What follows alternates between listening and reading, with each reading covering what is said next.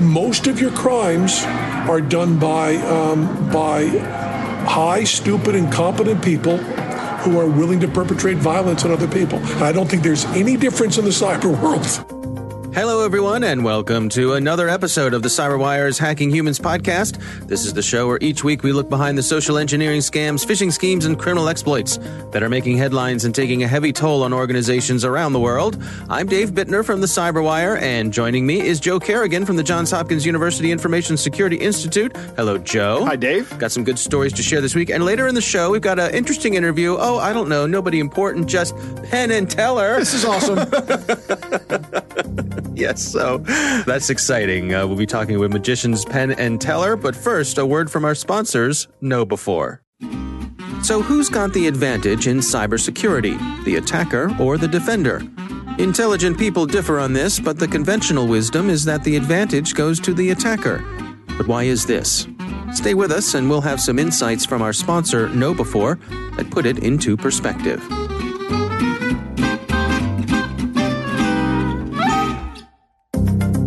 And we are back. I'm going to kick things off for us this week, Joe. I got a story came by from The Guardian. This is written by Hillary Osborne. The title is Revealed: Fake Traders Allegedly Prey on Victims in Global Investment Scam. Is similar to some things we've heard before. This is some folks were targeted, sounds like in Britain and Australia. This was a scam being run out of Ukraine. And the scam started with ads on Facebook. Okay. And the ads on Facebook featured celebrities. In this case, they say people like Gordon Ramsay. Is that Hugh Jackman? That is Hugh Jackman, yep. And so these ads would feature celebrities and say, these celebrities are taking part in this investment plan. You too can be part of this investment plan. But of course, the whole thing was a scam. Yeah. If you reply to the ad, you'll get a call from someone calling from a call center in Ukraine. And they would start off by asking you for a small investment just to get you to hand over some money. Uh-huh. And they also would ask you to, wait for it, install an app on your computer. Oh. Now, this app, according to them, was just so they could demonstrate to you how to use the software so they could have control to show you what to do. Okay. But of course, there was a lot more going on. They would have complete control of your computer. Right. And the scammers would use that control to take control of your bank account. Interesting. Yeah. My favorite part of this one so far is that they ask you for some money up front, and then once you've given that money, then they install the malware. Yeah, I don't know that it's that order of operations every time, but it definitely seems as though they started off asking for a small bit of money to kind of set the hook. Yes. And get you going. That's actually very powerful. You know, it's that sunk cost fallacy kicking in, right? It's very easy to use incrementalism to just kind of continue to get people along once they've sunk a little bit of money into something. Yeah. So what would happen next is once they had invested some money, they would log into their account with this investment firm. And of course, it's all fake. Right. They would log in and it would show that they had made a lot of money. For example, an investment of 2,000 pounds would come back showing that it was now worth 35,000 pounds. Almost like OneCoin. Yeah. So the problem was when they wanted to withdraw the money, one person said that the trader told him he could only access his money if he paid more than 1,000 pounds in bank fees and commissions. And then I'll bet the money still doesn't come. Right. Others said that they were told their withdrawal was pending, but they never saw their returns. Now, this was all revealed by a whistleblower, someone who worked in this organization. Really? Uh-huh. And this person worked in the second tier. So once these guys took your money, someone else would call from within the organization claiming to work for a different organization that was going to help you get your money back. And they just needed an upfront fee. Yeah, this is the follow-on scam. Yes. Right. Yes. So they would claim to be from a completely different organization, and they were here to help you. Right. Get your money back. But of course, they were just getting more money from you. Right. Yeah. This whistleblower revealed some internal notes from within the organization. There was one where they described speaking to a 67-year-old Swedish victim who sold her home to pay, had no money, crying. She told the people, "I can't pay the rent or buy food. I feel as though I have no life." So this person's conscience got to him. And it's also possible that the people who were paid for this to be part of this scam were not aware that they were part of a scam. I suppose it's possible. It seems though in this case, everybody seems to know what was up. They know what's going on. Yeah. But why then blow the whistle? That's a good question. I don't know. Perhaps the story doesn't really lay that out. Perhaps he had a moment of conscience. I don't know. But it could just be a disgruntled employee. It does say that they were paid commission based on how much they scammed people out of. But they would go in and just take their bank accounts and empty them out. That's sad. Yeah. They followed up with this organization who it's a group called the Milton Group. And, of course, they claim that there's nothing to these allegations, that they are on the up and up. So we'll see what happens as the investigations make their way through law enforcement. If they can, the company is still around, or this organization still around? The organization that is alleged to be behind this is still around. That organization claims to not be up to any of this. So they're denying everything. Yeah. So we'll see what happens as it makes its way through. One of the things that stuck out to me here was that the people they interviewed for this article, they were able to get in touch with several of the people who fell victim to this, and many of them did not want their names used, right? Because they said their families did not know that they had fallen victim to it. Yes. Yep. And that is a big part of why these people get away with this stuff. It is. It's a huge part of why they get away with it. So, recommendation, I would say preemptively, have a conversation with your loved ones and say, particularly listen, your older loved ones. Right. Say, listen, if anything like this happens, please come talk to me about it. I'm not going to be disappointed in you or ashamed of you or anything. The best thing that can happen is for us to be able to talk about these things, and then we can work together to try to resolve it the best way possible. Right. But this fear keeps people silent. Yeah, and the embarrassment too. Yeah. Particularly with your kids. I mean, I can imagine me being another 20 years older and then having to look at my kids and going, well, your dad who raised you and told you everything that about the world is so dumb that he fell for this. And that's horrifying to me. I absolutely get why people don't want to tell their loved ones that this has happened to them. Yeah. I totally get it. Yeah, and the scammers rely on that. Yeah, they do. All right, well, that is my story. What do you have for us this week, Joe? Dave, my story comes from the Federal Trade Commission, which is part of the U.S. government. And they have a nice website up today that has actually they put it up last month, but it's a warning about scams involving the coronavirus. Now, the coronavirus is all over the news, right? Yeah. It is top of mind for everybody. Last week, the stock market took a big hit because of the coronavirus. Right. And everybody knows what the coronavirus is, right? So scammers say, there's an opportunity, right? Right. And these are some of the vectors they talk about in this blog post. They talk about looking for any kind of information about the coronavirus. So just getting an email that talks about the coronavirus and has like links and purports to be from the Centers for Disease Control, the World Health Organization. Those are all great ways to get people to click on a link. I see. Right? Hey, there's a coronavirus outbreak in your area. Click here. Right. Don't click there. Here's the information you need to know. Right. To survive. Right. Right. That's the scare tactic. Yeah. Right. And that's what's going to happen. This hasn't happened en masse yet, but it's coming. So I want to get out in front of this and tell people about it so that they know it when they see it. Yeah. Another one is, this is interesting. There is no vaccine for the coronavirus yet, but there's going to come offers for vaccines. Right. And this is going to be an opportunity for more malware downloads or possibly even a scam where, hey, you can have your vaccine. It's going to cost you $150. Send me the money and someone will show up at your house. And of course, nobody will ever show up. There is no vaccine for this. Move to the front of the line. Right. Protect yourself and your family. Exactly. Another vector, of course, we see this frequently whenever there's any kind of world disaster, charitable organizations, right? Charitable organization scams, I should say. There are charitable organizations out there, I'm sure, that are equipping themselves to deal with a coronavirus outbreak here in the United States and abroad. But there's going to be a lot of scams out there soliciting donations for helping with the coronavirus. Do your research on these organizations. Only donate money to organizations you're familiar with, and don't respond to email solicitations for donations. Just don't do it. I don't think it's a good idea. Yeah.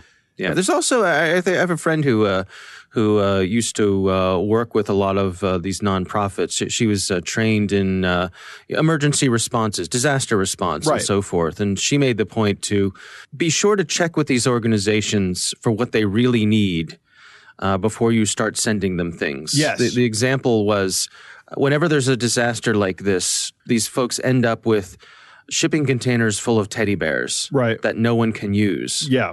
Like the earthquake in Haiti that happened a few years ago, people sent coats. Yeah. Container ships full of coats. Right. And nobody in Haiti needs a coat. Oh, I see. Right. It's the wrong climate. Right. Yeah. So check with them. And my understanding is that most of the time what they need most is money. Right. And then they can use that money for the best things that they can use that money for. Exactly. And that's true because money is easier to move than supplies. Yeah. Right? Yeah. And that's interesting that you point that out because that's really what these scammers are after too. Mm-hmm. So it does have a legitimate purpose for the charities and for the nonprofits that are doing this. Right. But you've got to be careful about who you're giving your money to. Yeah, absolutely. And you and I are sitting here saying, don't send anything that they don't need, send the money. That's probably what they need the most. But at the same time, the scammers are going to be going after that. Yeah. It's sad. Finally, and I thought this was interesting because I hadn't considered this. But the FTC wants you to be aware of investment opportunity scams. Hey, here's a company that's found a vaccine for the coronavirus. You want to get in on the ground floor of this investment? That's going to make millions, right? You think, anyway. I hadn't even considered this as a vector. Right. But the FTC has. So pretty clever, I think. Right. Yeah. Some pharmaceutical company spinning up. Now's your chance to get in on the ground floor. Right. Exactly. This is going to be a global thing. We're all going to get rich. We're all going to make billions. Yeah. Absolutely. Because everybody's going to need to get a coronavirus vaccine. There are 7 billion people in the world.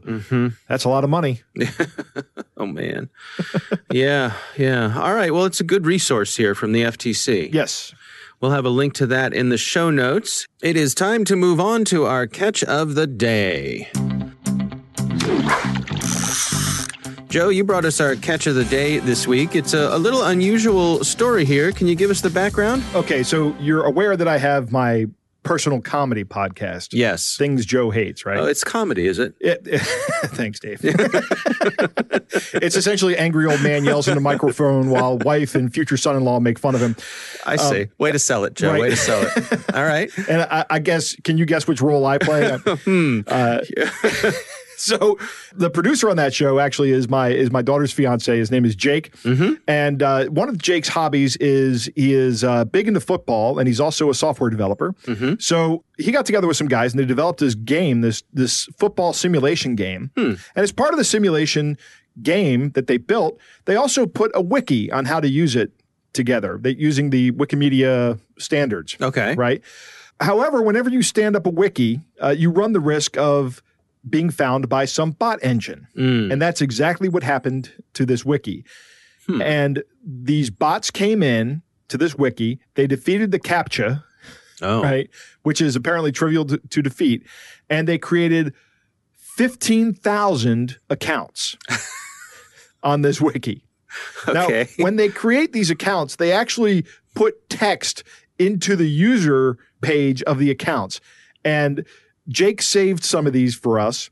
So I have them here, a few of the select ones with some highlighted ones. Some of them are short. Some of them are very long. We're not going to read all of it, but it's hilarious because it's obviously just cut from web pages and then pasted into these bot engines, which in turn loaded into the Wikimedia server. And what's the point? Why are they doing this? They're doing this for spam, I think, because they have links in here to adult sites, and other things. Right. They may also be using it for some other future capability. They may be using it for denial of service with some cross-site scripting. I don't know. Gaming search engines, I suppose, is part of it too. Getting Gaming search engines could be a big part of it. Text out there, the crawlers find it and makes it seem more prevalent.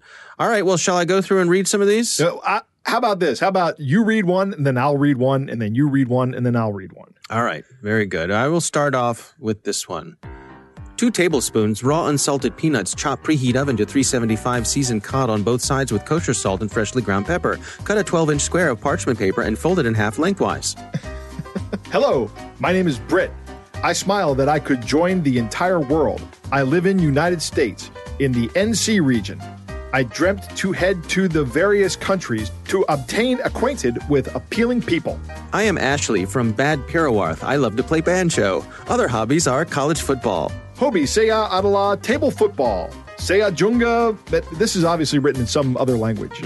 I don't even know what this is. And this has a link, my homepage, and has a link to the homepage. Adult toys. I totally understand you because I don't really eat meat either. I get to know iron and I don't know what to do because I'm going to get really sick soon. I eat plain pasta for dinner and a bagel for lunch every single day. Adult stores near me. If you want to turn an ordinary night into something enchanting, get this kit. Honestly, it tasted great and was fun and really set the mood for great lovemaking. Unless you don't want romance, there is no reason not to get this kit. The blogger above is no exception and clearly doesn't have their facts correct. Clark, Young, and Wright are just the latest victims of dirty politics by the old guard, Robinson and her posse of haters. So don't be deceived or be part of their lies. Boss each other around in bed. Adult toys, and this was way before skinny jeans became a common thing for guys to wear. At one time, you never even considered that family members might be on a different team, so yours had just caught herself and tried to fix it just in case, you know? I initially thought that perhaps I was supposed to get a bottle opener and pop off the bottle cap. However, some visual inspection showed me that it is too wide to get out through the top, so I gave that idea up. Next, I noticed a thin band of plastic tightly wrapped around the bottom. As stated before, we are huge horror movie fans, and we really enjoyed this movie for that reason alone. Many aren't conscious of using nearly all of its functions. Though nearly all of us have an Apple iPhone now, well, it might seem this way. You will be not the only real individual that is unsure about the iPhone has to offer. If you wish to know more about the incredible iPhone, this content below is just what you want. You don't have to click the little X if autocorrect wants you to select a definite word, so you don't want to choose that word. Are you able to tap anywhere else on the screen? And also, the little suggestion goes away. This can be a lot quicker than seeking to go through the X. All right, so a lot of word salad, really. Right, exactly. Yeah. The word salad is the funny part. I like how one of them just jumps to liking to play banjo. Now, how does Jake deal with this? Does he have the ability to just wipe them all out? Yeah, what he did was he disabled the ability to create new accounts, and then he went through and deleted all the accounts that were created between specific times. I see. That's how he got rid of them. I see. Because it's not a big project, right? He's not working for a corporation. This is just something he does as a hobby on the side. Now, when somebody wants to create an account, they have to send him an email. He has to know who they are, and they have to be players on the game in order to be able to update the system. Right. But I mean, this is the kind of stuff that somebody who's just trying to set up something to be helpful has to deal with. You know, it's irritating. Yeah, even with the CAPTCHA, they just got right on by that. Oh, they bypassed the CAPTCHA very quickly. Right. And I'm not sure how they did it, but they did it. Welcome to the internet, where you can give no one the benefit of the doubt. Right. Yeah. All right. Well, that is our catch of the day. Thanks to you and thanks to Jake for bringing that to us. Coming up next, the conversation I recently had at the 2020 RSA conference with magicians Penn and Teller. But first, a word from our sponsors, KnowBe4. Now let's return to our sponsor's question about the attacker's advantage. Why do the experts think this is so? It's not like a military operation where the defender is thought to have most of the advantages.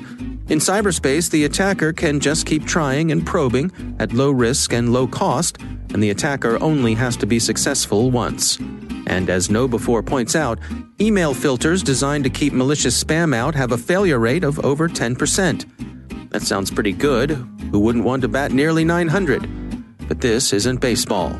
If your technical defenses fail in 1 out of 10 tries, you're out of luck and maybe out of business. The last line of defense is your human firewall. You can test that firewall with KnowBe4's free phishing test, which you can order up at knowbe4.com/fishtest. That's KNOWBE4.com/fishtest. So, Joe, I was recently at the 2020 RSA conference, big cybersecurity conference out in San Francisco. And one of the highlights of the conference was they brought in Penn and Teller to do some of their magic for the attendees. Awesome. They actually did a special magic trick that had to do with cybersecurity and passwords and that sort of stuff. So it was great fun. But when we got word that they were coming, we reached out and asked, as media partners with RSA for the conference this year, would Penn and Teller be willing to spend a few minutes talking to us about social engineering and scams and things like that. And wouldn't you know, they went for it. That's great. So, Dave, I have never truly been jealous of you until this. I've generally tried to be happy for people when this kind of things happens, but I must confess, I am jealous that I wasn't there for this. Well, we had a good time. They gave us a few moments before they were ready to go on to do their show. We were back in the green room as they were preparing to go on and do their show. So here's my conversation with Penn and Teller. When you're doing a con one-on-one, or even conning in a pyramid scheme a few thousand, there's some sort of investment to get over the hump, whether that's having to expose yourself to possibly being busted. But the thing about phishing scams is you can send out 100 million emails, and all you have to do is hit your most vulnerable. So whereas someone who's doing a pigeon drop scam or any of these get-rich-quick scams, or even paving your driveway scams, or any of that, you have to find an older person in their home. You have to go there. You might be bumping into an ex-law enforcement person who's aware of this stuff. There's a lot of risk when you're sending out hundreds of millions of emails. You don't need to get close to 1/100th of 1% to be able to hit. So you can dumb them down tremendously to protect yourself. You don't want to get someone on the hook who is at all savvy. Right. So the difference in numbers changes the whole con thing. Although it does come down to, and you don't want to overstate this because you end up blaming the victim for the crime, which is always a mistake. Right. But it does come down to something for nothing. And you have to be very careful of that. You're not going to be offered the deal that's something for nothing. And it's very hard to remember that because it's very seductive. But once again, I don't want to get close to blaming the victim for the crime. We do that so easily in scams, going, oh, these people that fall for this are stupid, or these people. I mean, it's a small step from there to, she shouldn't have been dressed like that walking on the street. It's a small step to that, and it's deeply, deeply immoral. Yeah. Do you feel as though with the perspective that you have, with the knowledge that you have, I'm imagining if you're walking down the street and you see someone doing a shell game, what the mechanisms that are going on, you can watch that from a different point of view than me. No, because that's part of the lie. When David Mamet writes about scams, it's always this kind of beautiful interplay that shows basic human needs and desires. That's not what's going on in Three-Card Monte. If Teller and I were to go up and know every single move and be able to see the move, which we couldn't do anyway, but let's postulate that we could see the move and therefore be able to make the bet and stop them from doing the turnover and stop all of that. There are 6 people working that scam, and they will pull you in the back alley, beat you up, and take your money. I see. It is not someone outsmarting you at a game.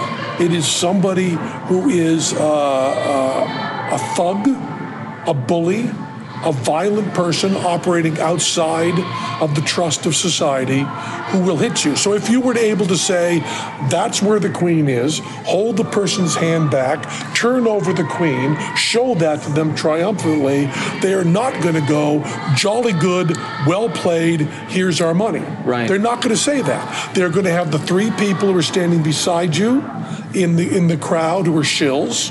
They're going to have the 2 people who are lookouts, and they're going to have the thrower just take you and move you into a place where there's nobody around and beat you senseless. Yeah. I was just on the bridge in London, right by Big Ben. Right. Westminster Bridge. Yeah, Westminster Bridge. And they were doing Three-Card Monte, and I thought foolishly, I guess I felt I was in a big enough crowd that I was safe. I pulled out my cell phone and I held it up to just get a bit of video. Because I was going on Piers Morgan the next morning. I thought maybe we could show the video. And the person next to me, who was just watching, just like me, grabbed my hand so forcefully and pulled it down and gave me a look that said, I'm going to beat the out of you. Really? Oh, yeah. So there's no pretense of there being some sort of game. When Mamet, or when we talk about, Melville and the Confidence Man, we talk about cheaters, we often have this sense of cleverness. It's so well orchestrated. These pickpockets are so smart. And if they're razoring your pocket to cut your wallet out, they will also razor your throat. So we can't pretend that people, and there's even that romance that goes on in phishing scams. Right. Here's how smart they were to throw a thumb drive in the parking lot that someone picked up and checked it out. The people that decide to do that are operating outside of our rules. So if you were to outsmart them, they will beat you up. And I have a very strong feeling about this, because especially in Magic, there's this sensibility of, this card cheat, his moves are so perfect. They're so beautiful. They're actually more skilled. Right. That is a lot like saying that a rapist is good sexually. It's ignoring the most important thing, which is that this is a crime. Rapists are not good at sex, and con men are not good at cards. They are doing an immoral, terrible thing. But is it fair to dismiss what might be a certain level of craft?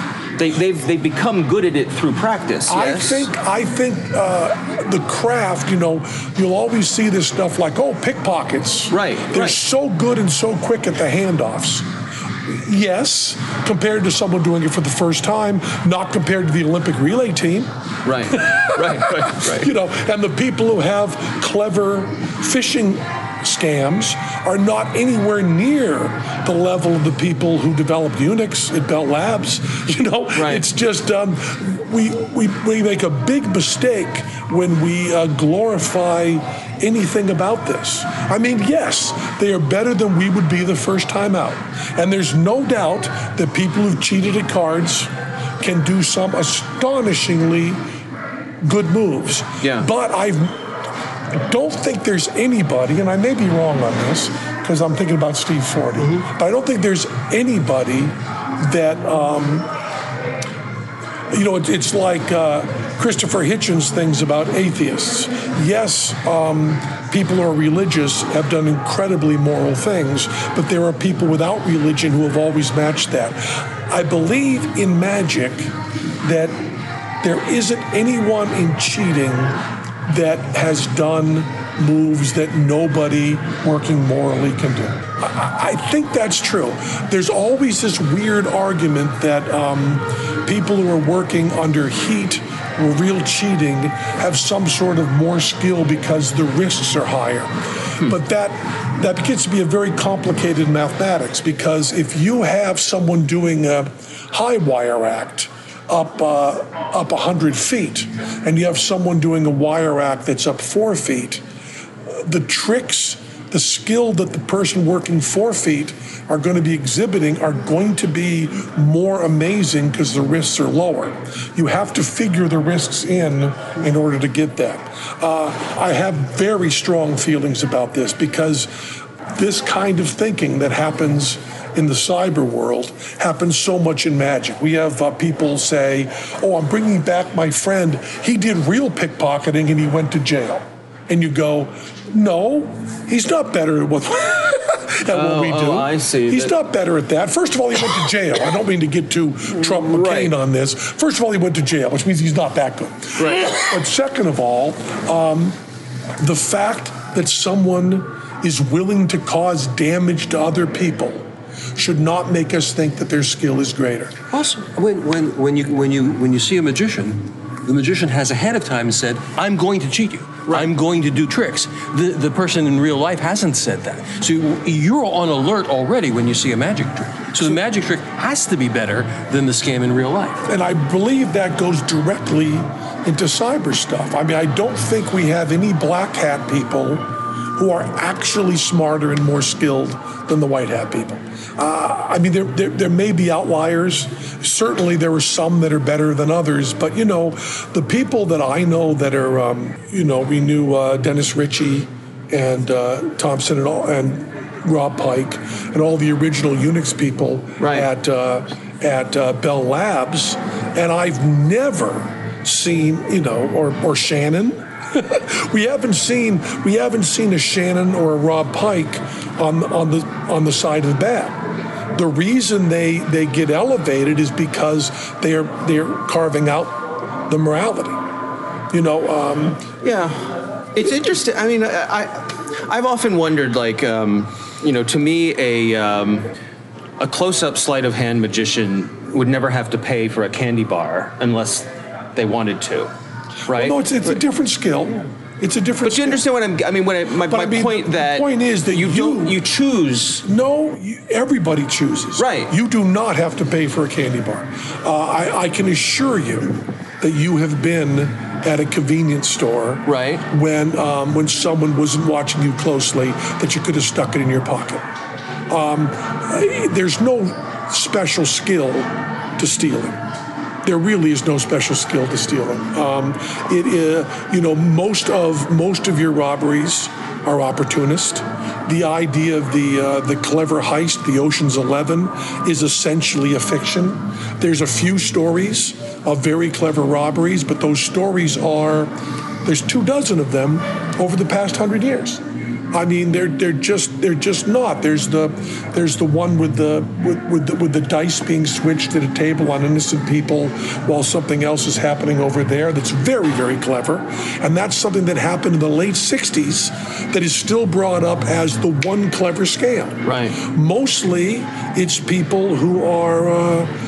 Most of your crimes are done by high, stupid, incompetent people who are willing to perpetrate violence on other people. And I don't think there's any difference in the cyber world. Podcasting is an audio medium, obviously. You have your podcast. Are you aware of any of the existence of any audio-only magic tricks? Is magic a visual medium? Everybody's there's a bunch. There's our mentor, Johnny Thompson, used to talk about radio tricks in a live show where the visual is there. We have tricks in our show that we hope you don't notice, but you aren't really seeing very much. You are counting on the audience reaction and our reaction and the way it happens there, and it's not actual close-ups of what's happening. Magic is, to me, an intellectual medium more than when you're talking about pure illusion, which to me is the lowest form of magic, just something that looks one way instantly. The stuff that is done with mirrors or optically. I think that's the least interesting kind of magic. The most interesting kind of magic at one level or another, I believe, is psychological. So there have been okay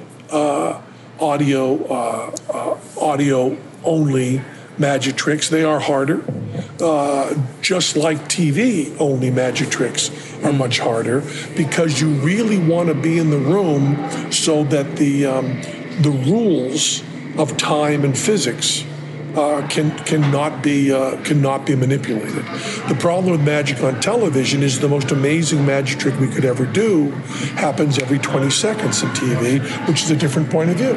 If we could suddenly have you looking at us from over there, it would be the most phenomenal magic trick ever done. And yet on TV, all the time. Right. On TV, you have Avengers. You have all that's showing. Right. So audio has kind of that same problem. If we do a trick right here for people that you know and you understand that they are being honest and they are sincerely shocked, that's very different than someone you don't know in audio. So I would say that it's not so much the difference between sound and light as is the difference between immediacy and real in the room. All right, Joe, what do you think? Well, a great interview. There's a lot of interesting things that Penn has to say in here. There is a risk to conning in person, a real risk, and that scamming online mitigates that risk. Right. You could be on the other side of the planet. Right. I also find it interesting that three-card Monte really is a dangerous game, it seems. right? And at the root of everything, we're still talking about a brute force situation. In a lot of my analysis work, I think brute force still has a very large role to play, particularly when it comes to cracking passwords. And what Penn was talking about when he was at a three-card Monte game in England, and he came very close to upfront and personal with the brute force nature of the game. Right. These guys are not these elegant cheats. They're going to use brute force if they have to, right? It's available to them. One of the things he said was the scams typically come down to one thing, and that's the something for nothing. Right. And it's hard to remember that because it's so seductive. That's absolutely true. It's very hard for us to keep that in mind, that there's always something that you're going to have to pay if you want to get something. Right. And I'm also glad to hear Penn's statement on victim blaming. Yeah. That, we shouldn't be blaming the victims. These people are victims of criminals who took advantage of them. Right. His statement on these hackers not being the best and the brightest, I have known some very, very, very good reverse engineers and pen testers. And invariably, those people have worked for legitimate companies that contract out with people to do this. And I agree. I think these people are actually better at what they do because they get to do it longer and more often for legitimate money. So even if you just look at it as a skills game, if you have the opportunity to repeatedly try to break into places because that's what you're contracted to do, and you're not going to go to jail for that, then you're going to get better at it than anybody who does get caught. Yeah. Right? Because they're going to go to jail and they're not going to get much better at it. Yeah. Interesting also how he pointed out, I think accurately, that this myth of the criminal mastermind, it's good for movies and TV shows and so forth, but most of the time in real life, that's not how it works. That's not how it is. Yeah. There are no Bond villains out there. Right. They're all actually running their own companies. Like maybe Jeff Bezos is a Bond villain who figured out something that worked and legitimately went out and made billions, right? Right. When you guys were talking about stealing the candy bar, that made me think of something. We all play by the rules because we know it's better if everyone does, right? We are part of this unwritten social contract that, if I know that if I continually go into a store and shoplift, even if I don't get caught, it's going to make it harder for that store to do business. Yeah. And then that store may not be there. It's also going to make items more expensive for people. And there's a whole list of reasons why you don't do it. But in high crime areas, stores just don't go in there because they can't operate and make a profit. Yeah. So again, thanks so much to Penn and Teller for taking the time for us. They were very generous. Also, a special thanks to our producer, Jennifer Eiben, for making it happen. She did a lot of work behind the scenes to coordinate that interview. And I have to say, it was a real thrill for me to get to spend time with them. Big fan of Penn and Teller for a long time. Well, that is our show. We want to thank all of you for listening. And of course, we want to thank our sponsors at KnowBe4. They are the social engineering experts and the pioneers of new school security awareness training. Be sure to take advantage of their free phishing test, which you can find at knowbe4.com/fishtest. Think of KnowBe4 for your security training. Thanks to the Johns Hopkins University Information Security Institute for their participation. You can learn more at isi.jhu.edu. The Hacking Humans podcast is proudly produced in Maryland at the startup studios of Data Tribe, where they're co-building the next generation of cybersecurity teams and technologies. Our coordinating producer is Jennifer Eiben. Our executive editor is Peter Kilpie. I'm Dave Bittner. And I'm Joe Kerrigan. Thanks for listening.